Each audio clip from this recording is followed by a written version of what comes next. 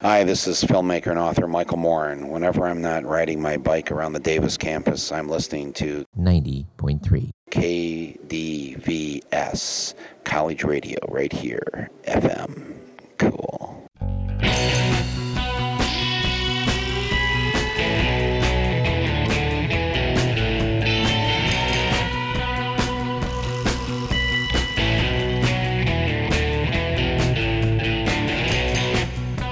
This is Radio Parallax, a slightly different perspective from a slightly different view, with topics that include matters in science, technology, history, politics, current events, and whatever we damn well please. And now the host of Radio Parallax, Douglas Everett.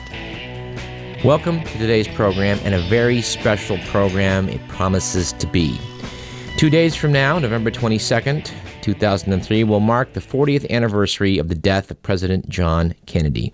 It's been a recurrent theme on the public affairs broadcasting on this station this week.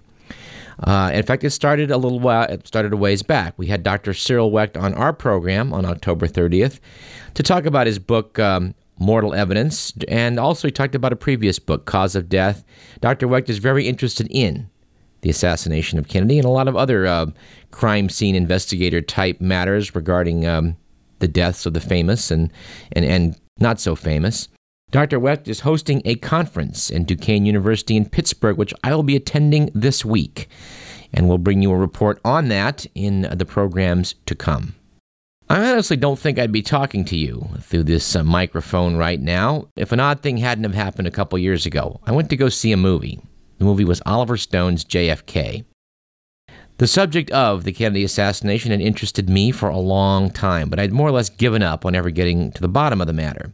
But I saw this movie, and like a lot of Americans, I got angry. I knew that there were a lot of documents that were hidden, but after seeing this refresher course that the movie provided, and being reminded of the fact that, reams of documents have been hidden away literally for decades, I got pretty steamed and set out to satisfy myself that I could figure out what happened in this mysterious matter of the Kennedy assassination back in 1963. Now, if you're a freshman college student today here at UC Davis, age 18, you're born in 1985, which separates you from 1963 by 22 years, the same interval that the Kennedy assassination is separated from Pearl Harbor by. Now, these are red-letter days for persons belonging to the generation that would have been exposed to 1941 or 1963. I'm in the latter category.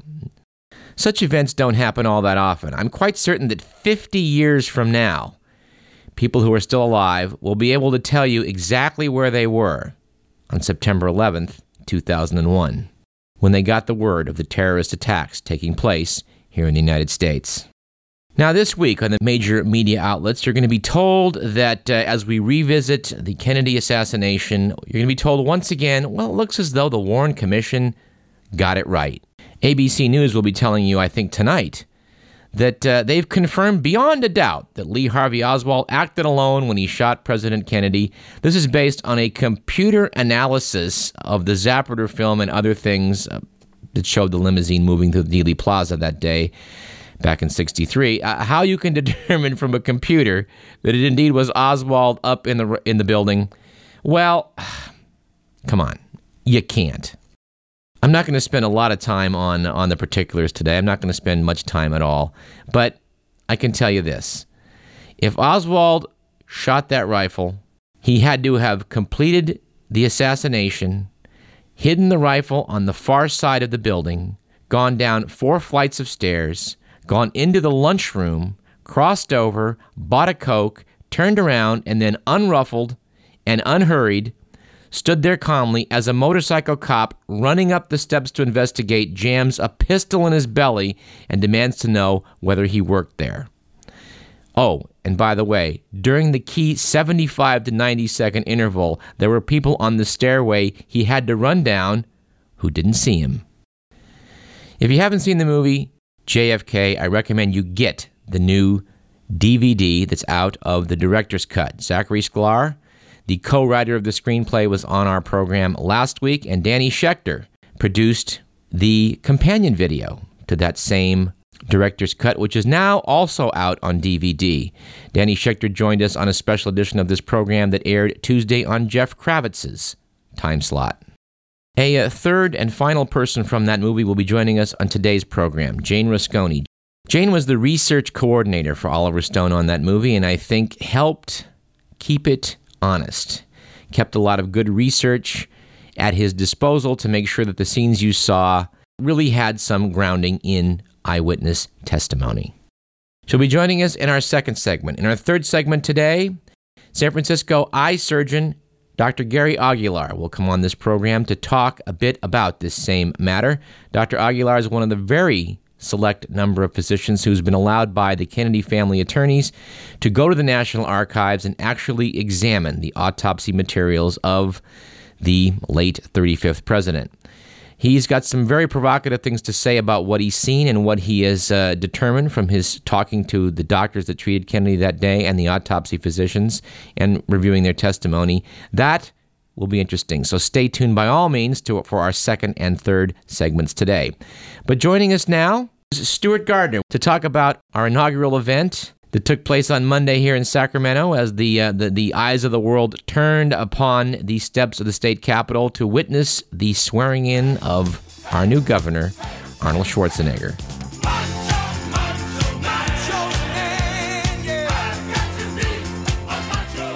Now, of course, 2 days ago, we aired on Jeffrey Kravitz's program, Panic Attack, a little talk about the inaugural you attended the day before for our new governor, Arnold Schwarzenegger. Yeah, on Monday, I went to Arnold Schwarzenegger's inauguration. Wonderful event. I enjoyed it immensely. Now, was there a Kennedy-esque feel there? Because I guess that the Shrivers were all there. Sarge Shriver, the former 1972 vice presidential candidate. Yeah, it's real strange. It's almost like you're in the Twilight Zone to go and see the Republicans and the Kennedys together. It's a very strange feeling. Yeah. It's certainly going to be a very interesting governorship.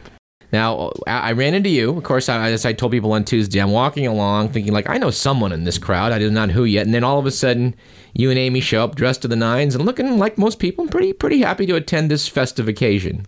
Very enjoyable. I would say he knocked the speech dead. In fact, I was watching and I was thinking, this is perfect for an actor. I mean, he learned his lines well, and he played the part extremely perfect. Right. And it was a very gracious speech, and it was also he's laid out his agenda.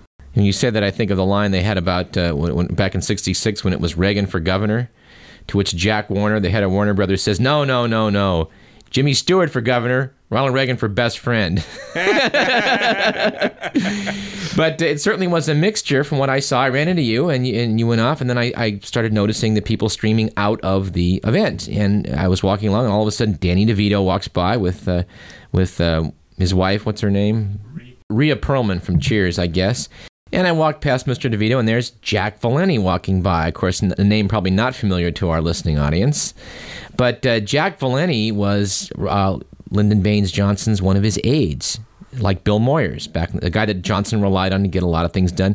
He has been for the past something like 25 or 30 years the head of the not the Motion Picture Academy, but I can't think of their name, but they're the group that is that Sony Pictures, Paramount, the people that make motion pictures. They have a little club, and their head man, their sort of baseball commissioner, has been for quite some time Mr. Valenti. But anyway, Valenti's a major power player and has been for a long time. And it so happens, back in 1963, he had just gotten his job at becoming an aide for Lyndon Johnson like a week or two before November 22nd. And in that famous photo where Johnson is being sworn in on Air Force One with Jackie Kennedy standing next to him, the blood still on her coat, right behind them is Jack Valenti. I mean, he was there on the plane. He was there, a witness to history. And I would have loved to have been able, these 40 years later, to have just had a few words with him. Unfortunately, by the time I sort of thought of this approach, as often is the case, he was long gone. So an opportunity missed. But I guess we can email him, I guess. Yeah, you could do that. Yeah, I passed you in the crowd. You probably don't remember me. There were a lot of movers and shakers, I'm sure, whose face may not have been known to the public. Oh, yeah. And walking through, security was very tight. They had. Were they checking ID? Oh, they checked ID. They checked your purse. They checked. They didn't pat you down, but they went through the metal detector. Yeah. They pulled everything out. They had bomb-sniffing dogs all over the place. Really? They had guys up on the roof looking for snipers. It was tight security. A lot of police. Yeah. Well, then, you'll love this story. As I walked past Valeni, out comes a man that I met, thanks to you, Bill Simon, last year, and he had a stunned, maybe stunned isn't the right word, but he had an introspective look on his face, because naturally everyone in the crowd was looking at him like, there was the guy that would have been governor had he beaten Gray Davis. And in fact, the amazing thing about Simon is he ran this most astoundingly inept campaign and yet still managed to not do that badly against Davis. That's when they knew Davis was vulnerable. Yeah. Bill Simon, he didn't seem to be much of a candidate. As you took me to that Portuguese Lodge, I was quite amused by him coming out and saying, "You want me to cook you some steak?" And the crowd's like, "Yeah." And then I realized these 400 steaks mysteriously all of a sudden appear the second he's volunteered to cook them for everybody, which I thought was quite a bit of political sleight of hand. Yeah, he had the apron and everything. Yeah, I posed for the picture with the grill. Yeah, I'm cooking you all these steaks. Sure I am. Anyway, he's looking rather, I don't know, he's looking inward, clearly, as he's walking. And people, of course, are looking at him like, there must be a pregnant pause as people are checking out. There he is. There's the man that would be governor. He walks past me, and I turn around, and there's a big, tall man that basically accosts him with a big smile. It turns out to be Bob Mulholland, who I had met also in the capacity of this radio show. He's the, he's the head of the California Democratic Party. Oh, and the last time I saw him, he was directing at 15th Street the anti-Arnold rally that was taking place at Memorial Auditorium. Yeah. So he and I had a brief conversation about Dick Tuck, which we should talk about Dick Tuck in a future show. Mark that down. You're going to come back and we're going to talk about Dick Tuck and political dirty tricks. But Bob Mulholland couldn't resist the moment of leaning over to Bill Simon with a big grin and saying like, "Well, Bill, this isn't the ceremony you were hoping for."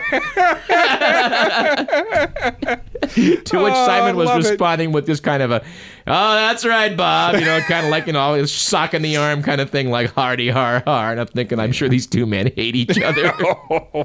Yeah, I tell you what, you're sitting there, nice and reflective moment, and just have this guy just lay out. I mean, let me kick you down while you're down. Yeah, I'm sure as I was walking to that lunch with the new governor, one of the people I didn't want to run into if I was Bill Simon was big Bob Mulholland standing there. He probably first thing goes over to Arnold Schwarzenegger and says, "We got to get rid of this guy." All right, Stuart, before you go, and as long as we have you here, you are an attorney, and we mentioned on that show for Jeff Kravitz last week about this 15-year penalty being asked in a pot trial. Could you give us a minute of your summary of that idea? Oh, my God. Yeah, I'm a criminal defense attorney, and 15 years for growing some marijuana. Are you kidding? This is horrible. I don't know. I just, sometimes I look back and I just cringe. Yeah. Basically, this guy's biggest crime is he's too slow. Yeah, well, right. They said that he had a pistol, a rifle, and a shotgun at his disposal, but he wasn't armed when they got him. By all accounts, he didn't plant the field. He's not selling the Even if bales he was, of marijuana. So what? It's right. marijuana. I know. Who cares? Well, that's kind of how I'm feeling. But what? This 15 years, you got to be kidding. Can't we figure out? We could use this money. You're talking about what? Yeah. 450,000 incarcerate this guy for I would 15 think. years. I would think. For what? It just didn't talk about not sending a message. The war on drugs is lost. It's amazing how draconian our government can be and how stupid our government can be. I mean, other people who commit murders don't get full 15 years. And react to this quote, if you would. U.S. Attorney McGregor Scott vehemently supports the prosecutions generally of these pot plant cases and the Palomino case specifically. Quote, "This was a very large grow, and anyone involved would know this. These operations are run by large Mexican cartels. It's not a perfect world from our perspective. We'd love to be able to go after the guys in Mexico who are behind all this." And he goes on to say that there's sometimes shootings involved in these cases, so we're going to throw the book at this guy. Your reaction? He's someone who I don't have a great deal of respect from. He's from Reading. Yeah. And he's kind of a very draconian prosecutor. And for him to give this guy 15 years, it's kind of typical, and it's very sad. But is this written up when it's all said and done? I mean, does he get credit for a big W in the in that column as if he'd actually done some wonderful thing? Of course. Depends who his boss is. Wow. Yeah, if you have a boss, say the San Francisco DA, Terrence Hallinan, he'd probably give you an L because you're a loser. This is really a ridiculous miscarriage of justice. But they did accuse him of conspiracy, and today is a day we're going to talk in the next two segments about possible conspiracy in 1963. So as your parting effort today, could you tell the listening audience what's the legal definition of conspiracy? What goes into that? Conspiracy is an agreement and then a substantial step towards doing the agreement. For instance, I would say, hey, Doug, let's go knock over the bank down the street. Okay. Do you agree? And I say, okay, I'll go get a gun. And I run down, I buy a gun. We've got a conspiracy to commit bank robbery.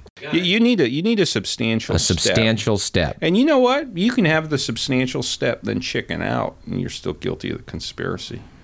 So if back in 1963, people had been helping Lee Oswald, as Jim Garrison contended and later evidence suggested had been the case, they'd been helping him, then that right there would have made them legitimate co-conspirators.